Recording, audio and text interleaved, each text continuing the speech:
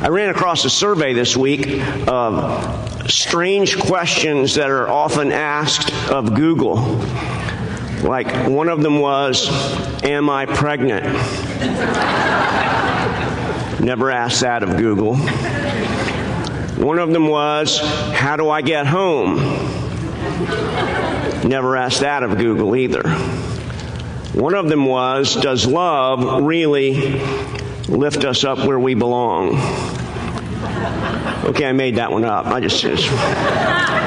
That was probably Joe Cocker's question of Google. But one of them was really intriguing. One of them that I read about, was a really interesting question to me. And that was, one of the questions that people ask of Google very often is, when will I die?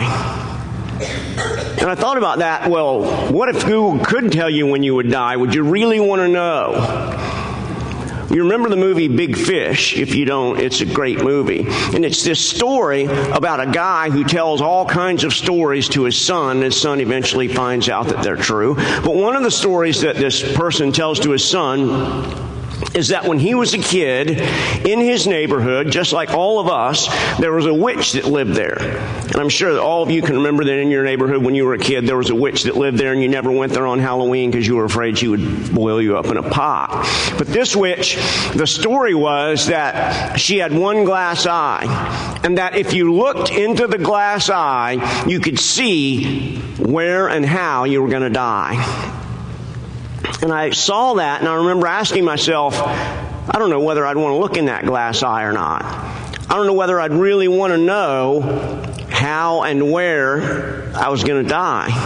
And if you did know how and where you were going to die, what would you do about it? What kind of action would that take in your life? What kind of changes would you make if you knew where and how you were going to die? If you knew you were going to die on the way home, you'd probably stay here a lot longer. And yet in today's passage, there's this amazing story of Jesus knowing exactly when and how he's going to die, and yet instead of trying to get away from it, he tries to go toward it. And he goes toward it for a very particular reason. And so we'll read that story now. It's found in the Gospel of Luke. It's found in Luke chapter 9. And it's at a central portion in Luke. It's starting in the 52nd verse. This is when Luke begins to tell the story of Jesus traveling his way toward Jerusalem. Part of Luke is this big travelogue where Jesus and those who are following him travel to the city of Jerusalem. And this is what happens in chapter 9 of Luke in verse 51. When the days drew near for him to be taken up, he set his face to go to Jerusalem. And he sent messengers ahead of him who went and entered a village into the Samaritans to make preparations for him. But the people did not receive him because his face was set toward Jerusalem. And when his disciples, James and John, saw it, they said, "Lord, do you want us to tell fire to come down from heaven and consume them?" But he turned and rebuked them. And they went on to another village. Isn't it interesting that at the very beginning of the passage it says that Jesus, the days for him to be taken up, came. And yet he set his face toward Jerusalem. And what this passage wants to teach us, I think, at least one of the things that it wants to teach us, is that every Christian should take a long look toward the future and not just a short look. If you take a long look and look at everything in the light of eternity, even our death in the light of eternity, if you look at everything in the light of eternity, these small problems that we face become almost nothing. If we look at the journey that we're on in light of the destination that we're made for, the small problems that we face mean nothing. And so every one of us who sits here today, we all ought to take that same kind of a long look that Jesus did. When he knew that it was time for him to go, he went, set his face as an idiom toward Jerusalem. I think there are three things that this long look wants to teach us, this passage wants to teach us this morning, so that when we walk out of here, every one of us can realize that it's our job as Christians to take a long look at our lives and at the things that we face in our lives. The first thing that the passage wants to teach us is the reason for the long look. You'll notice in verse 51, the reason that Jesus is taking this long look, the reason that he's setting his face toward Jerusalem is because the days drew near for him to be taken up. There's a little bit of controversy about what exactly that being taken up means. Most scholars say that it could have one of two alternatives. It either might mean him being taken up in the ascension that we hear about in Acts when Jesus is taken up to heaven, or it might mean being taken up on the cross and being crucified. And I think that in all likelihood it means both of those things. That Jesus realized that before he got to the time of being taken up to heaven to be with his Father, he had to go through the time of being taken up and dying on the cross. And it's a reminder, all of us have to be reminded that we will all come to the end of our life. That the one thing that makes us all human is that we never get out of here alive. We do everything that we can to try to stave off our looking older or our getting older. But at the end of the day, we do. I remember for years, my father was a Baptist minister, and every New Year's Eve we would have this special service at night on New Year's Eve. And my father, every year he would say, there are some people who will still have this year written on their tombstone. And it was a reminder to everyone who was there that time marches on, but it doesn't march on without taking some people with it. Jesus realized that he was going to be taken up. Our society is unusual in the sense that we try to hide death. It's very different from even 200 years ago. 200 years ago, no one would have spoken openly about sex, but death was just obvious. It happened in everybody's house. If somebody died in your house, the neighbors came over, you kept the body there for a while, you kept it cool, somebody sat with it. Death was an obvious everyday thing. And yet today, it's almost exactly the opposite. Nobody hesitates to say virtually anything about sex, but never do you hear someone talking about dying. I grew up, my father being a minister, I grew up from the time I was a little kid going to funerals. For some reason, that was like an outing. My dad would say, he would say, okay, we'll go to a funeral, then I'll get you some ice cream. And so I was kind of happy to go. But as I got a little older, I realized that it might not be quite as what I thought it was. And I came from a very small time that I was a very small child to realize death happens to all different kinds of people. And I remember seeing my father do funerals for older people, but I remember him also doing funerals for children and for babies. And I had to come face to face with my own mortality and to realize that the reason that all of us need to take a long look is because death will come to us all. There will be a time when every one of us is about to be taken up, and we need to be prepared for it. Jesus moved toward that place where he was going to be crucified. That's what's so shocking. That's what's so countercultural about what he did. He didn't say, well, if they're going to crucify me in Jerusalem, then I'm never going near that place. He didn't do that. He moved straight toward Jerusalem with the realization that that was but a small part of the great history of the world, and yet that event, the crucifixion, is the part of history from which all other history will be measured. That's the reason that he took a long look, and that's the reason that every one of us ought to take a long look. It's because we all have an obligation to recognize that we will die, and we need to be prepared for it. But there's a second reason that the passage tells us we should take a long look. It's not just that we look at the reason for the long look, but secondly in this passage, we look at the rejection because of the long look. There's an interesting thing that happens in this passage, and you'll see it yourself. In verse 53, the people did not receive him because his face was set toward Jerusalem. It's an interesting causal relationship there.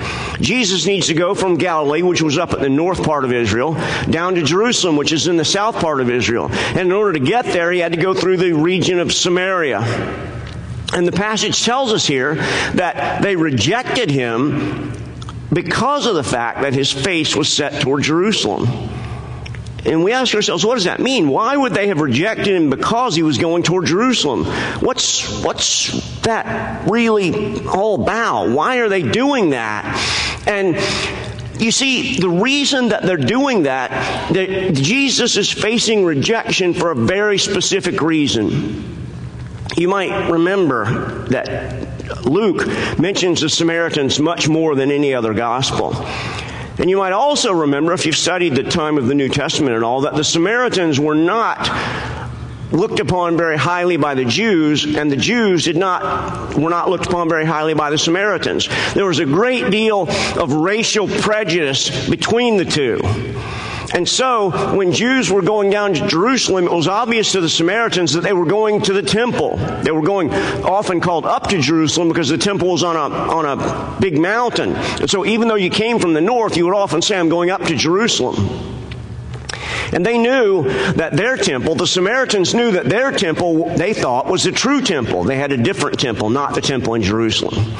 They knew that their Bible, they had a different Bible, was the real Bible. And so when these Jewish people came down to worship at the temple of God in Jerusalem, they did not want them going there. And that's the reason that you see there in verse 53, that they rejected him specifically because of the fact that he was heading toward Jerusalem. It's important for us to realize that Jesus Christ himself faced racism, and that those people didn't want him there, not because of anything that he had done against them, but because they felt that he was the wrong race of people. The Samaritans were looked upon by the Jews as being racially wrong. They were racially mixed. They weren't pure Jewish.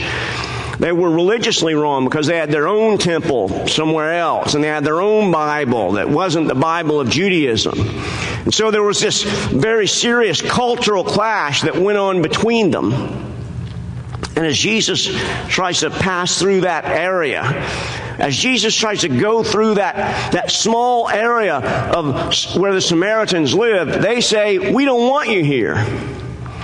And you need to realize that if you take a long look, if you live your life looking in the long direction, sometimes people are not going to be happy about it. Sometimes you're going to face rejection. Sometimes you're going to ask yourself, if God really loves me, why am I facing all of this kind of rejection? There's a very famous minister named G. Campbell Morgan, and in 1888, he was one of a group of ministers who were supposed to preach to a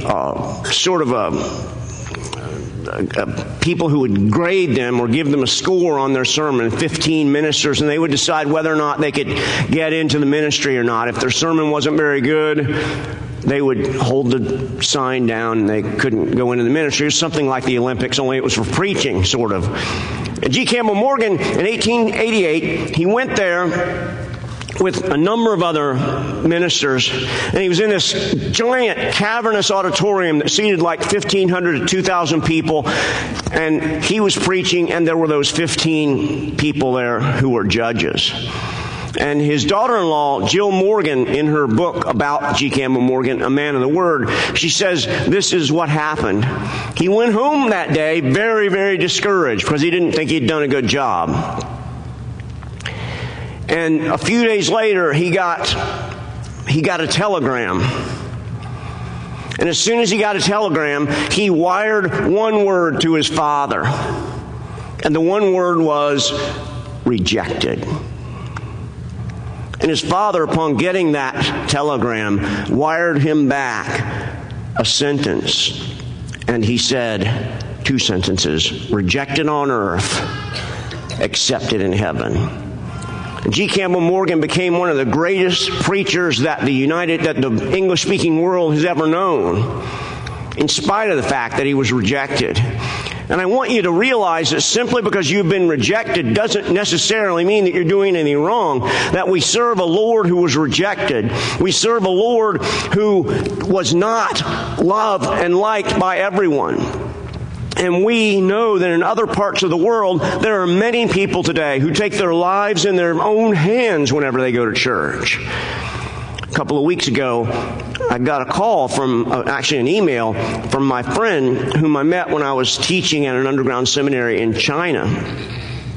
And she's Asian, obviously. She's from China. And so there's sort of a cultural gap. And so she writes me and says, I'm going to be in your area tomorrow. Can I stop by and stay at your house? Okay. With 3 kids and my husband. Now, it wasn't her 3 kids, because nobody in China has 3 kids. You know, there's a 1-kid law. But they didn't end up staying. But I remember asking her, so, you hear all these things about persecution in China. Have you ever been persecuted? And she said, oh, no. The police have only come to my house only like 2 or 3 times because of the church. I said, what? Yeah, the police come and they say, you shouldn't go to church, and we go anyway. They don't mean anything by it. She said, yeah, every once in a while, somebody will come in and they'll destroy all our instruments or yell at everybody in the church, but they don't mean anything by it. I thought, what an interesting mindset that is. That here in the United States, Christians feel like they're persecuted if somebody says something bad about them on television. And in China, they're willing to have the police come to their house, have the government come and destroy their instruments and never think anything about it. And I want you to realize that there's nothing wrong with being persecuted for the cause of Christ, that our Lord was persecuted, and we must not ever think that Christianity somehow allows us to escape persecution and rejection. Everyone faces rejection of one kind or another. I was just reading yesterday, interestingly, the story of hymn writer Isaac Watts. If you look at a hymnal, you'll find lots of hymns that he wrote. And it was a story about him proposing to a woman, and she said she couldn't marry him because he was too ugly. And laid it out, he was just barely above 5 feet tall. He was bald. And he had a really big head. What?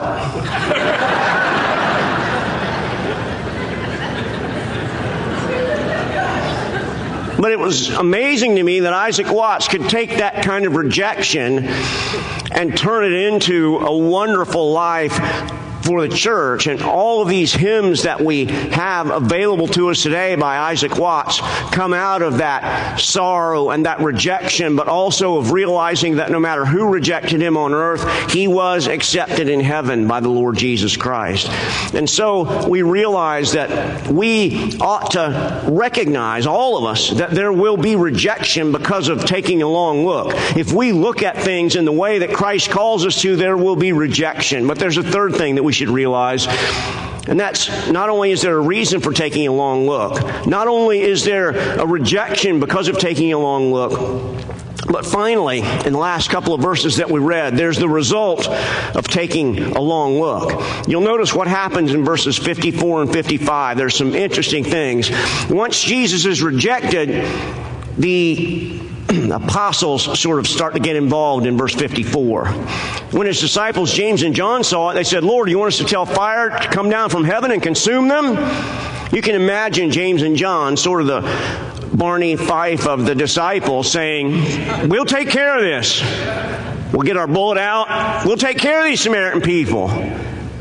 We'll call down fire, burn their whole town down. We'll show them that they can't reject you.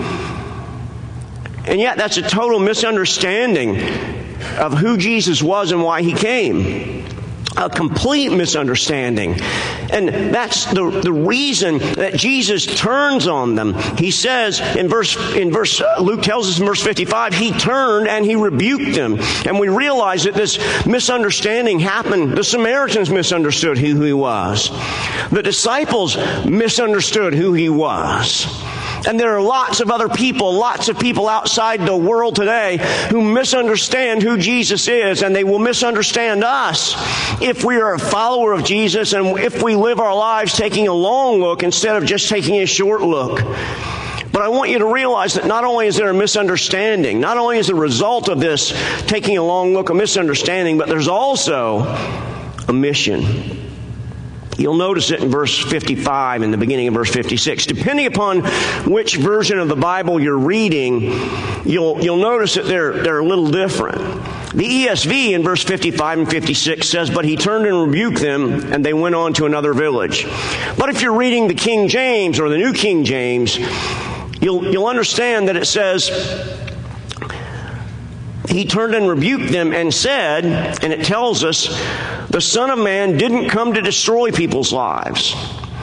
You'll see that there. The text in some manuscripts says the Son of Man didn't come to call down fire on people, but he came to save people. He came to offer people the great news of salvation. And even if that text shouldn't be there in verse 55, it's certainly later on in Luke chapter 19, verse 10, Jesus very explicitly says, the Son of Man came to seek and to save the lost. And the ultimate result of taking a long look is the realization that our only hope is in Jesus Christ, and that anybody who looks at anything else in their life for ultimate salvation is doomed to be disappointed. There are only two ways that you can go through life, really. You can either go through life depending upon Jesus Christ and realizing that whatever small sorts of problems that you face right now are only temporary. Or you can go through life thinking that at the end of your life everything is over and only what you do right now really matters. One of those is a wonderful way to go through life, and the other is a terrible way to go through life. And I want you today to walk out of here asking yourself, do you really believe what Jesus said? Do you really believe that he came to seek and to save people, to give us an absolute wonderful place to live after we die? Because if you believe that, then everything else sort of pales in comparison to it. It doesn't really matter so much that you don't have the car that you want, or the house that you want, or the money that you want, or the job that you want, because you realize certainly these things are important, but they're not nearly as important as trusting in the Lord Jesus Christ. There are only two ways. There was a great famous atheist named Robert Ingersoll in the 18th century. Some of you have heard of him, I'm sure. Robert Ingersoll, at one point, had to speak at the funeral of his brother. Being an atheist, he said this: while yet in love with life and raptured with the world, he passed to silence and pathetic dust. Life is a narrow veil between the cold and barren peaks of two eternities. We strive in vain to look beyond the heights. We cry aloud, and the only answer is the echo of our wailing cry. That's a sad, sad thing to say at the death of your brother. Essentially what Ingersoll was saying, that we are light bulbs, and when the light goes out, we are finished and there is nothing left. That's one way to take a look at eternity. But we are thankful to God that there is another way to take a look at eternity. My mother was the finest Christian that I've ever known. You've heard me speak of her before. She was the one who actually practiced what I preach. And she did. And I remember when I was about 23, getting called to the hospital, and the doctor gathering my brother and my sisters together and telling us, your mother's not going to make it out of the hospital.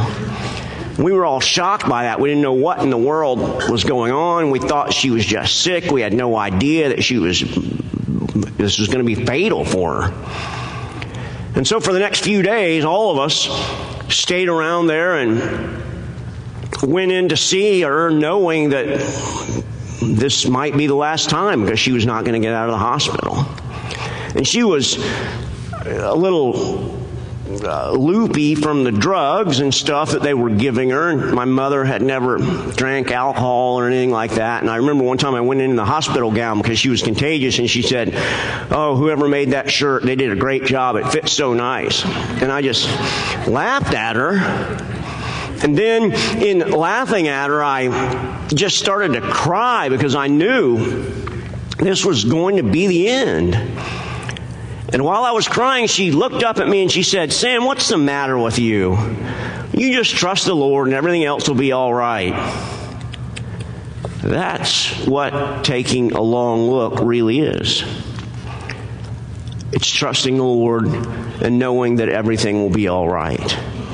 And so you have on one side Ingersoll saying that our life is nothing more than silence and pathetic dust. And you have on the other side, trust the Lord and everything will be all right.